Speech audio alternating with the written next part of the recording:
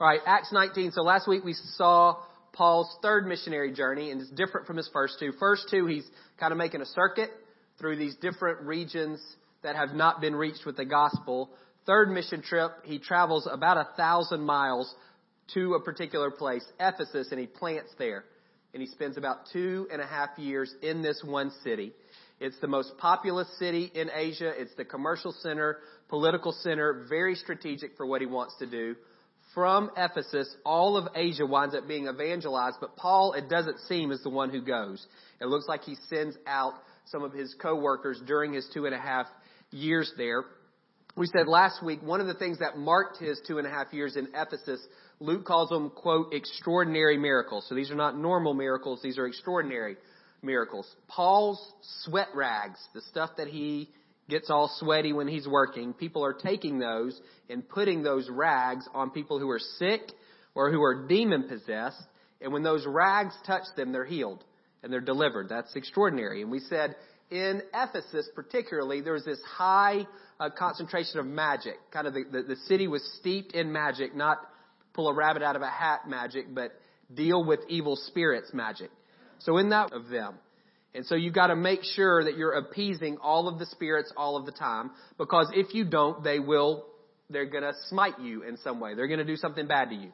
That's what they do. And so your job as a person is to navigate through this unseen world with all of these spirits who are out to get you if you don't please them. And so in that world, magicians thrive because they say, I've got power over these spirits. And so I can help you navigate through that world. And so you don't have to live afraid all the time. You don't have to constantly worry, have I made offerings to all of the right spirits for this thing that I want to happen? And so in that world, again, magicians thrive, sorcerers, whatever you want to call them, witches, those kind of people thrive. And Paul, with these extraordinary miracles, what's happening there is God is elevating Jesus above all of those magicians. And we said when the people begin to see the effectiveness of the name of Jesus, people who don't even have a relationship with him try to use his name to drive out demons. We talked about those 7 sons of Sceva.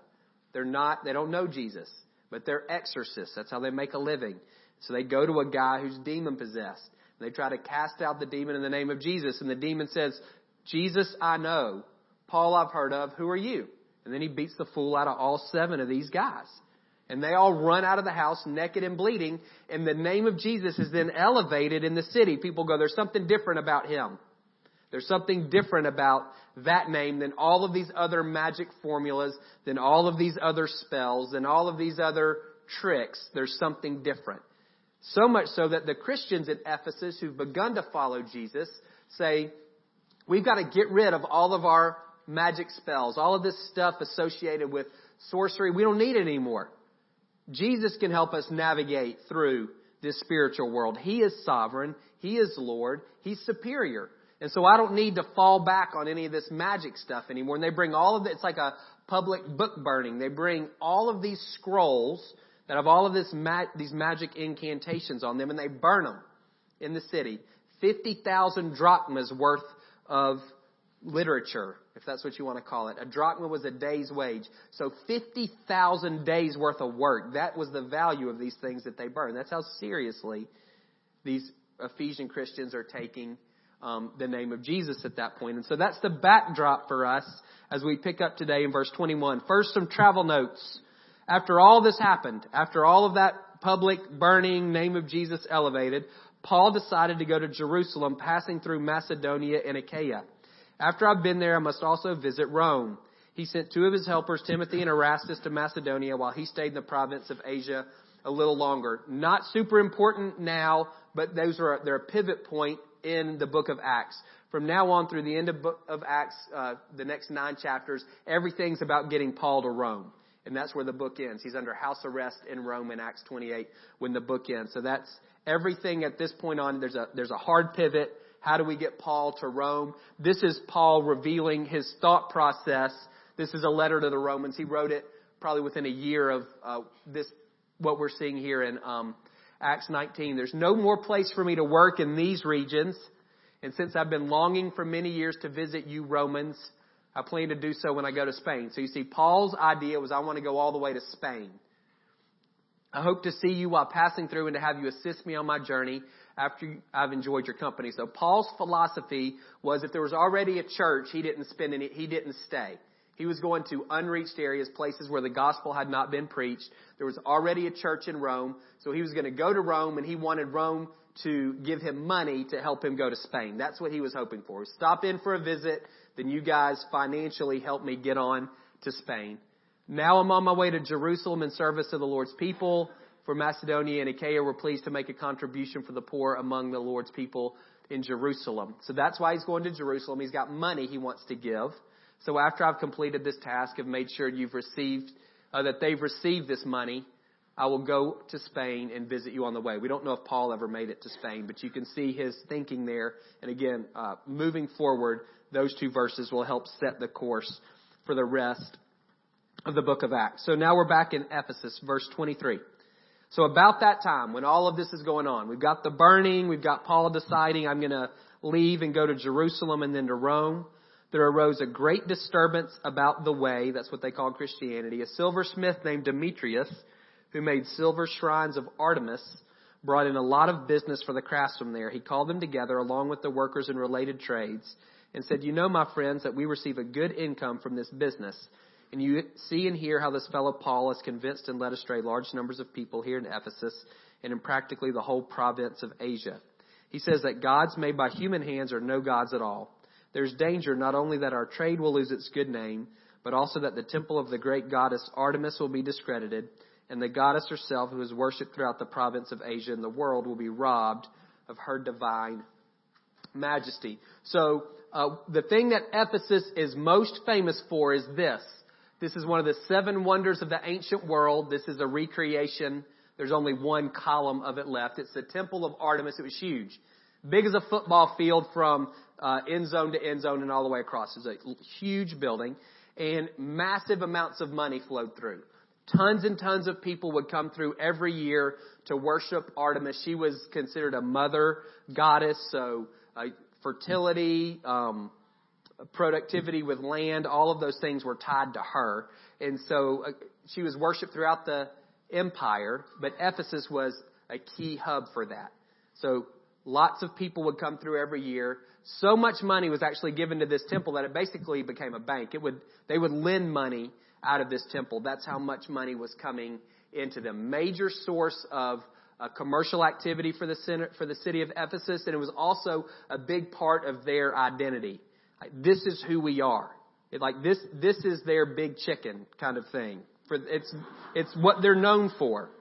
That's when you think Ephesus, you think that. And so there were these trades, these businesses that popped up around the worship of Artemis and around this temple. One of them where there were silversmiths, and they would make these little shrines like this. That's one that's made out of terracotta. But this in Acts we read that this guy Demetrius was the head of a group of guys, a guild, and they would make these things out of silver.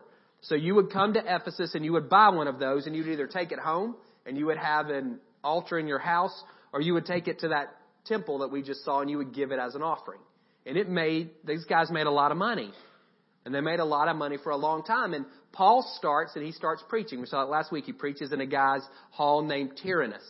And he has the worst part of the day when everybody's asleep. That's what they give him, from 11 to 4. When everyone's taking a siesta, that's when they let Paul preach. But over time, super effective. And so it seems that towards the end, it seemed that they tolerated him for 2.5 years. But then when you have this public burning of the scrolls that we saw, where you have this hard pivot from these Christians from saying, maybe I can dabble in Christianity and kind of keep a foot in this Artemis worship. When they say we're not doing that anymore, income drops for these guys. And Demetrius gets upset. It's a financial issue only for him. We're not making any money anymore, and it's Paul's fault. And then he is sharp. And so what he does is he wraps an economic argument in politics, in religion. He's combined all 3 of those hot topics. He says, this is part of our identity. We're Ephesians. We worship Artemis, this temple. That's who we are. That's part of what it means to be an Ephesian, is to be a guardian of this politics. And this goddess that we worship, Artemis, she's not getting her due. That's religion. He's mixed all three of them together. His core issue is money. He's wrapped it in politics and then put a religion bow on it. And what he's trying to do is get people to string Paul up. That's what he wants. He's trying to start trouble for Paul. And he's successful. Verse 28. When they heard this, so when all of these craftsmen hear Demetrius' speech and they start going, yeah, you're right. They were furious. And they began shouting, great is Artemis of the Ephesians. Soon the whole city was in an uproar. The people seized Gaius and Aristarchus, Paul's traveling companions from Macedonia, and all of them rushed into the theater together. Paul wanted to appear before the crowd, but the disciples would not let him. Even some of the officials of the province, friends of Paul, sent him a message begging him not to venture into the theater. The assembly was in confusion. Some were shouting one thing, some another. Most of the people did not even know why they were there. The Jews in the crowd pushed Alexander to the front and they shouted instructions to him. He motioned for silence in order to make a defense before the people. But then they realized he was a Jew. They all shouted in unison for about 2 hours. Great is Artemis of the Ephesians. 2 hours they shouted the same thing. It's 12:01. Set your phone for 2 o'clock. And you imagine shouting the same thing between now and then. It's ridiculous. It's mob scene. So Demetrius has done what he wanted to do. He wanted to set off a powder keg, and it's successful. All of these craftsmen run out in the street, and great is Artemis, and it causes this uproar. We don't know, but there was an annual festival to Artemis in the town. I'm wondering if he did it during that annual festival when everybody's focused on her. You've got all these pilgrims in town who are worshiping her, and then you've got a guy saying, this guy, he's undermining our girl. And so all of them, the whole city, it seems like, is rushing toward the theater. It's this amphitheater. It seats 25,000 people. It's where they had town assemblies 3 times a month. They can't find Paul, and so they grab these 2 friends of his, and they get swept up. And they have an assembly. It's impromptu. It's spontaneous. It's run by a mob. But the terminology Luke uses says it's an official assembly. It's a gathering of the town of Ephesus. And it's complete chaos and confusion. Half the people don't even know why they're there. And then the Jews are going, we don't want any part of this. We don't agree with Paul either. And so they push Alexander forward. You can imagine how he feels. And so they push him forward. And his job is to distance himself from Paul. They won't even let him talk. He might not be on Paul's side, but he doesn't worship Artemis either, so he's out. And so they just yell. Again, 2 hours yelling, great is Artemis. I can't fathom that. What the atmosphere in that theater is. Paul wants to go. And he has some co-workers who say, you can't. And there are even officials in the city who aren't Christians who say, you can't. They're going to rip you apart if you show up. And so that's the scene, and then the town clerk steps in. The city clerk quieted the crowd and said, fellow Ephesians, doesn't all the world know that the city of Ephesus is the guardian of the temple of the great Artemis and of her image which fell from heaven? That's what they believe, that they had a statue of her and that it fell from heaven. Therefore, since these facts are undeniable, you ought to calm down and not do anything rash, like yelling for 2 hours. You have brought these men here, though they've neither robbed temples nor blasphemed our goddess. If then Demetrius and his fellow craftsmen have a grievance against anybody, the courts are open and there are proconsuls. They can press charges. If there's anything further you want to bring up, it must be settled in a legal assembly. As it is, we're in danger of being charged with rioting because of what happened today. In that case, we would not be able to account for this commotion since there's no reason for it. And after he said this, he dismissed the assembly. So the city clerk, he's like the head official of the city. His job is to preside over these city councils, these town councils, and he also is a liaison with the Roman government. And he comes in and says, we can't do this. First, he appeases them. Hey, everybody knows we worship Artemis. Everybody knows we're the guardians of the temple. Everybody's settled. The whole empire knows Ephesus equals Artemis. We're good on that. Then he reprimands them. These guys haven't done anything wrong. But even if they have done something wrong, this isn't the way we handle it. There are legal channels. That's what if Demetrius has an issue with Paul, then Demetrius needs to take Paul to court. He needs to follow these legal channels. And then he threatens them. And we could be charged with rioting. When we've said before, in the Roman Empire, the number one thing is keep the peace. This is not peace. This is chaos. And he says we as a city could get punished because of what y'all are doing here. And then he dismisses the crowd. It's anticlimactic. And that's the story. And I read that several times and thought, why is that here? Why do we get 19 verses on a non-event? I want to read about the guy who has Paul's. This to me I don't get. Why 19 verses on a non-event? We don't hear from Paul. We don't see Paul. No Christians mentioned in here except Paul by name. But we don't see anything these guys are doing. And it doesn't seem to have any long-term impact. It doesn't seem like anything changes. We'll see next week. Paul just leaves. He just leaves the city, which he'd already decided to do. Anyway, y'all remember old cameras that used to film? Negatives? So to me, when I think about this story, to me it's a negative. It's a negative image in that sense of film. We talk about community transformation. That's our vision, to see our community transformed by God. And I think what you see here is a city impacted by the gospel, and you're hearing a report kind of in the negative. It's the negative of it. You're hearing a report from someone who's saying, I don't like the way my city is changing. So let's not make Demetrius a bad guy. Let's just make him neutral, but someone who's resisted the gospel over the last 2.5 years. And what he sees is, I'm losing business. I've got bills to pay. I've got a lifestyle I'm accustomed to. I'm not making money like I used to, and it's Paul's fault. Nobody's buying my stuff because Paul is saying that Artemis is not a goddess, and they don't have to appease her. I'm an Ephesian. I'm an Ephesian to the core. And he's undermining the identity of what it means to be an Ephesian. He's saying this temple is not that important to us as a people anymore. He's undermining our religion.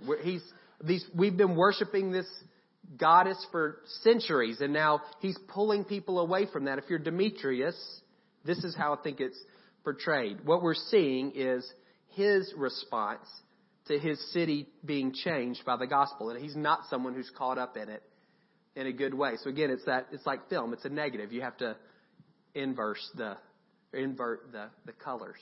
And so that's what I want us to talk about a little bit. What does it look like when a city is impacted with the gospel or by the gospel? When we talk about community transformation here, we often talk about doing your deal, that whole idea that God has good works that he's created in advance for you to do. And as we engage in those, things begin to change. As we each engage in whatever it is God's called us to do, it's like these little pockets of the kingdom start springing up in our community. And as there are more and more pockets and they begin to touch and they begin to grow, at some point there's a tipping point and there will be noticeable changes in our community. That's true, 100%. We do not see that in Acts 19. People were probably doing their deal. We don't know. What we see is individual Christians. There doesn't seem to be a boycott. There doesn't seem to be a rally, no organized protest. Individual Christians taking seriously the fact that Jesus is the Lord. Well, if Jesus is the Lord, then Artemis is nothing. Then I no longer have to appease her, so I'm not buying these shrines anymore. I think that's the logic. Jesus is the Lord. He's demonstrated his superiority over all of these exorcists, over all of these magicians, over all of these, more powerful than any of them. He's demonstrated that he's more powerful than all the spiritual forces in our city. Therefore, I don't need to make Artemis happy. I don't need to wonder if my wife is going to get pregnant or not because of Artemis being upset with us. I don't need to wonder if my crops are going to come in because I forgot to give Artemis an offering. I recognize I don't need to do this anymore because Jesus is superior to her. And so because of that conviction, individual Christians make a choice. I'm not buying the shrines. Again, no boycott, no protest. It doesn't seem to be anything formal or organized. Maybe it was, but we don't see that in Acts 19. Individual Christians, personal decision, Jesus is Lord, lived out publicly, not with a megaphone, but in the choices that they make in their community. I'm not buying those things anymore. And then that choice, multiplied out by however many hundreds or thousands of people have begun to follow Jesus, changes a community. Basic and fundamental. You have made, most of you, a personal decision to follow Jesus. How is that impacting the public life that you live? If we will allow our personal decision to follow Him to influence and impact the public choices that we make. Again, I'm not talking about public megaphone, public broadcasting. I'm talking about public out there, in the public, in the community. As we allow our personal decision to impact our public choices, we will see our community change. And you see 3 areas here. Again, very practically, the decision was just, I'm not going to buy those things anymore. That was it. There's an economic implication here. The economy of the town changes because of the Christians. They quit buying these silver shrines, and it changes the economy. Now, we could say, well, did the church step in? Did the church say to, with a capital C, hey, you guys are selling trinkets to a demon, and so we want to help you do something else. We want to retrain you or give you a skill, make something better. I don't know. There's no indication of that. Did the church have an obligation to do that? That's a bigger question as you're thinking about our community. But very personally, does the fact that you've made a personal decision to follow Jesus affect the way you spend your money? How does it affect your finances publicly? 2 big ideas when it comes to money. We don't have time to talk about them in depth. Generosity and stewardship, they're tied together. You've heard me say before, I'm not a tithe guy. I don't believe that's a New Testament concept. Tithing is giving 10% of your gross income. It's great. Most Christians give 2, so 10 is great. But I don't think tithing is a New Testament concept. I think generosity is. The earth is the Lord's and everything in it. It's all His. Am I an owner or am I a manager? Do I have a mindset that says once I give my percentage, whatever that is, I can do whatever I want with what's left? Or I have a generosity mindset that says it's all His, and however you want me to use it, I'll do that. It combines stewardship and generosity. A hard truth. You earn your paycheck. You know you do. Time, energy, education, sweat. But everything you've earned because of what you've first been given. That's a hard one for us. None of us chose to be born into the situation that we were born in. You were born in 1982, not 1382. Makes a huge difference for your earning potential. You were born here, not in Haiti. Makes a huge difference for your earning potential. So a lot of things that you have absolutely used the gifts that you have been given and taken advantage of the opportunities that were put in front of you, but recognize all of that was gift. It's all His. And so even though we've earned it, in a sense, it's not ours. We've earned it because He's given us the ability to do so. Does that make sense? Changes everything when you begin to see your resources that way. Giving, absolutely. Give. I'm talking beyond that. How does the fact that you're following Jesus, that you've made a personal commitment to Him, impact what you do with your money publicly? As we think about this, maybe it would be helpful for you to picture your community. That might be the most helpful thing, so you've got a context for this. When I think about my community, sometimes I think about Marietta, but Marietta's huge. It's 60,000 people all sprawled everywhere. It's all of that tan area. If I'm practically, and really it's probably a bit more just honestly, when I think about my community, it looks more like this. I asked at 9 if that was a rhombus. That's not a rhombus.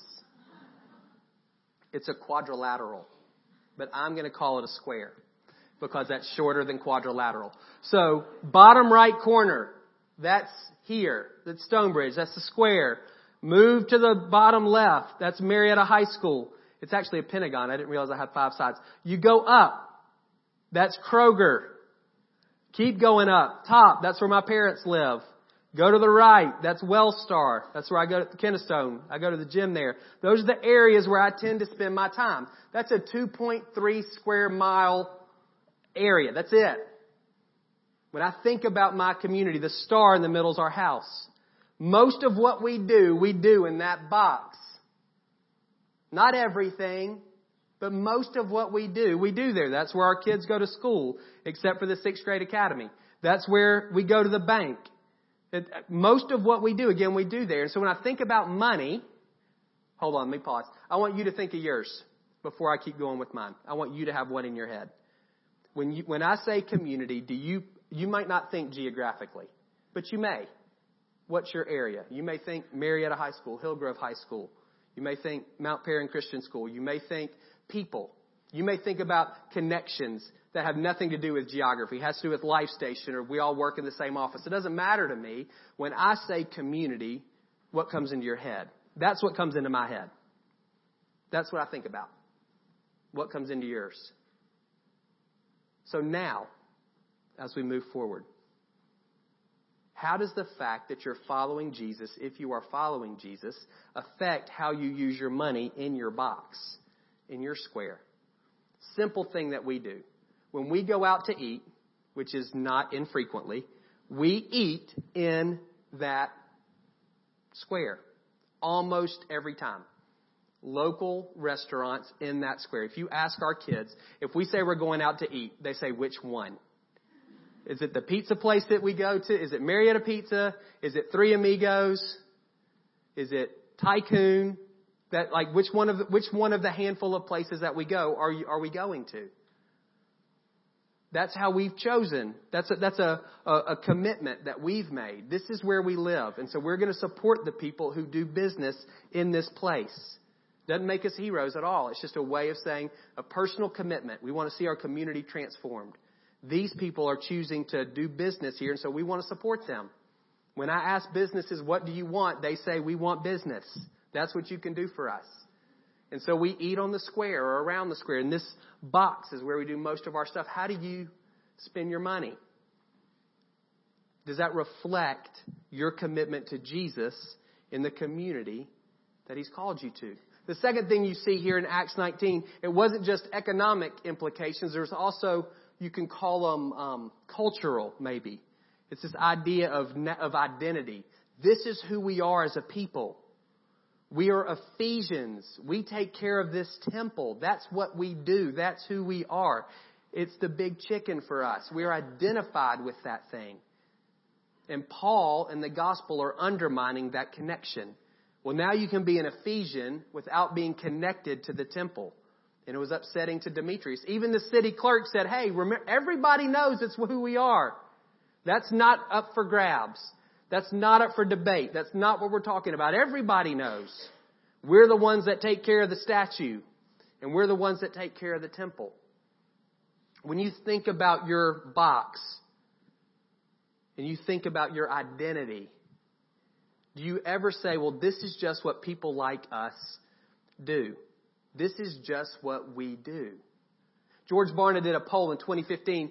62% of the people in our country said they've made a personal commitment to Jesus. That's not true. 62% of the people in the U.S. said they've made a personal commitment to Jesus. If that was the case, we wouldn't be doing what we're doing as a country right now. Our society would be radically different. But then he ran another poll, or another survey later in the year, asking about people's personal identity, how they came to understand who they are. What were the primary factors in shaping their sense of themselves? And this is what it said. Number 1, family. Number 2, being an American. Number 3, religious faith. And here's the way it broke down in terms of a percentage. 62% of Americans says their family contributes, quote, a lot. That was the biggest thing.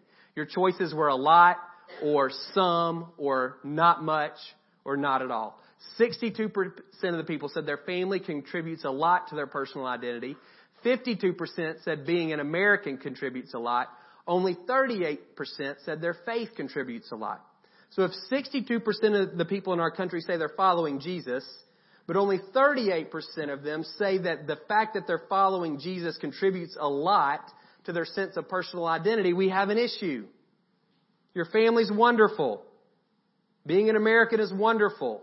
Neither of those things is primary. Following Him is. It's what it means for Him to be the Lord. When you become a Christian, your citizenship is translated into the kingdom of heaven. So before you're anything else now, you're a son or you're a daughter of God. That is primary for us.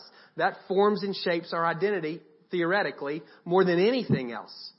If that's not the case, we're missing something. We're not allowing a personal decision that we've made to follow Jesus to influence public decisions. So when I was maybe an example. A year ago, beginning of the school year, you may remember this or may not. It was a little blip kind of in the paper. There's a tradition at Marietta High School. The rising seniors roll the school. It's what they do. And so last year they had a new principal, and she said, we're not going to do that. It's vandalism. It's against the school policy deal. We're not going to do it. If kids do it, they're going to get in trouble. And so some kids did it, and some kids got in trouble. It didn't help that it was mostly white kids that roll, and we had a black principal that year that wasn't helpful. But ultimately, it was this whole issue of rolling the school. And doesn't matter. I don't care. I had a freshman and sophomore at the time, so they weren't included. If they were included, I wouldn't have mattered. I don't know that that's a sin issue. If they did it, they did it. If they got arrested, I wouldn't have bailed them out. Those are consequences of your actions. But it doesn't matter to me. Like, whatever. It's not a big issue one way or the other. But what was striking to me was listening to people talk about it. And what they said is, it's just what we do. That's just what we do. It's a tradition. It's just what we do. People like us, rising seniors, who look like this, we roll this school before the year starts. That's what we do. That's a lame reason to do anything. Anything. This is just what people like us do. This is just what moms in Marietta do. This is just what engineers do. Whatever, when I said community, whatever came into your head, whatever label you would put, this is just what people in my rhombus do. And so I'm going to do it. Terrible reason to do anything. The question is, this is what people who follow Jesus do. And then I'm going to do that. It may wind up being the same thing. It's fine. I don't know if Jesus cares if you throw toilet paper on a tree or not. Doesn't matter. But the question is not, is this what people like us do? The question is this what people like Jesus do? Because that's our primary identity now if you're following Him. It's where most of us miss it. Is something else is more fundamental to who we are than son or daughter of God. There's something that pulls stronger than son or daughter of God. And so when it comes to actually making decisions out there, when it comes to living publicly out there, something other than follower of Jesus trumps. If we're honest, that's where most of us live. Something trumps. And what I want to say is it doesn't need to. Even it shouldn't. To be a Christian is to be more, before you're anything else, a son or a daughter. Fundamentally, that's who you are. So allow that to shape your sense of who you are and to affect the decisions that you make out there. And at some point, people may say, that's not very blank. That's not what Ephesians do. And you can say, I'm sorry. I'm a Christian before I'm an Ephesian. And this is what Christians do. It's hard sometimes to stand there, but that's where we want to get. Last thing, this is squishy spiritually. So if you've got people who are worshiping this goddess Artemis and they begin to shift and they begin to worship Jesus, it's going to change their values because the values of Jesus and the values of Artemis are not the same. And so as more and more people align themselves with the values of Jesus, it's going to affect the atmosphere. That's squishy. It's going to affect the way the city of Ephesus feels. So think about your box. Think about your community. Close your eyes if you would. Describe it in your heart.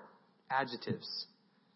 If your box is Marietta High School, some adjectives. If it's your workplace, group of people, describe them.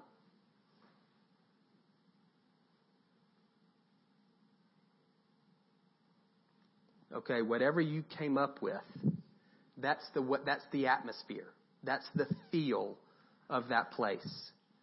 And if more people in your box commit to Jesus and then begin to allow a personal decision for Him to influence the decision, their life in that place, then you're going to start using different adjectives because it's going to feel different. And again, that's squishy because I'm saying feel. But that's what it is. It's atmospheric. It's going to feel different. I don't know what the tipping point is. A guy named Tim Keller, he's a pastor in Manhattan, says it's 10%. That's all it takes. Just 10%. then you begin to see a difference. Begin to feel a difference in whatever your box is. That's not that big a stretch.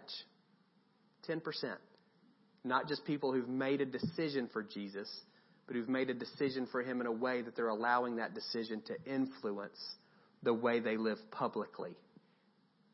You'll start having different adjectives. Some of your adjectives were already positive. It's common grace. It's wonderful. Some of them weren't.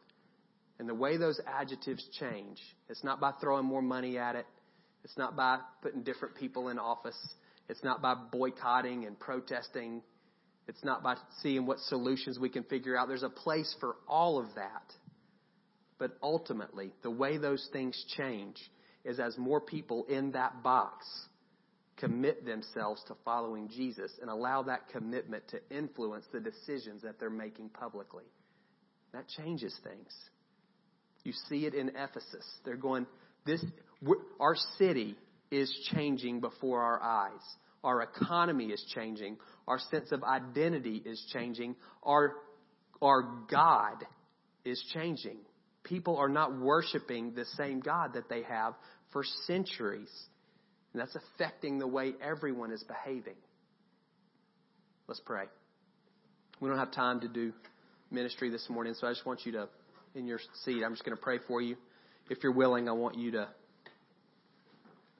just open your heart. You can put your hands out if you want to.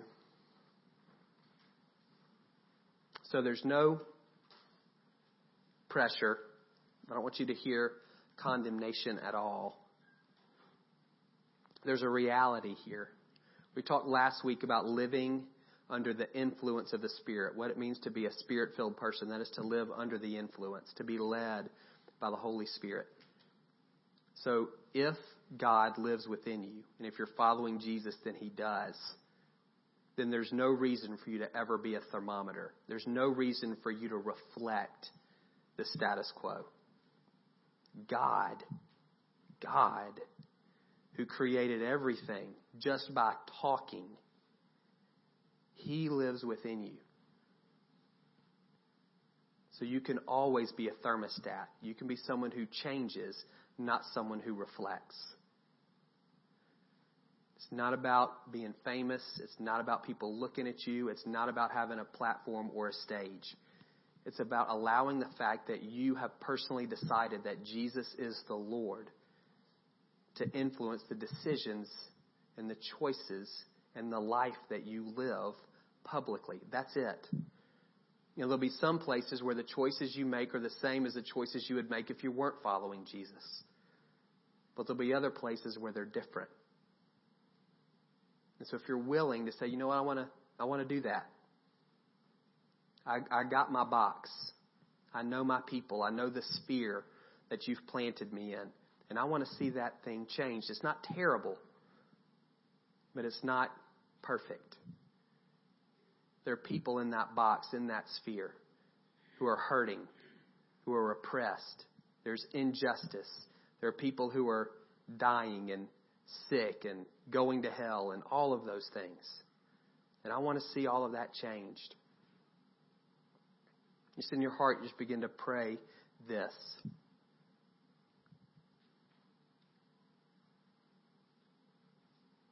First, God, I pray that you would show me people in my box who are ready to hear the good news. Show me those people of peace who you've been working on, who are open to hearing about Jesus. Would you send workers to them? And if I'm one of the workers, then would you give me grace and courage and boldness to share in a way that fits me? Not self-righteously, not judgmentally, not telling other people how to live, but with humility saying, this is who Jesus is. And He desires to know you and desires you to know Him. God, would you move in the boxes that are in everybody's heads? Would we begin to see people in all of these areas, children, students, and adults, saying yes to you in numbers? We don't care if they ever come to church here, but we absolutely, God, want to see them coming into the kingdom. being adopted into your family. Second thing, if you're willing, God, I pray that you would give me, that you would speak to me about that. God, I pray that you would speak to me about my public life. Are there places where I'm being disingenuous, where my personal commitment to following you is not reflected in the choices I'm making publicly? That's a negative. That's taking care of what's wrong. Positive. And God, I pray moving forward, show me. If you're married, this is something you need to work through with your spouse, most likely. If you're single, you work it through with a friend, someone who you can talk with about it. God, would you show me? Or if you're married, God, would you show us? What does it look like to allow the fact that you're the Lord to influence the way we spend our money? What does it do? What does it look like to allow you, the fact that you're the Lord, to influence our sense of who we are?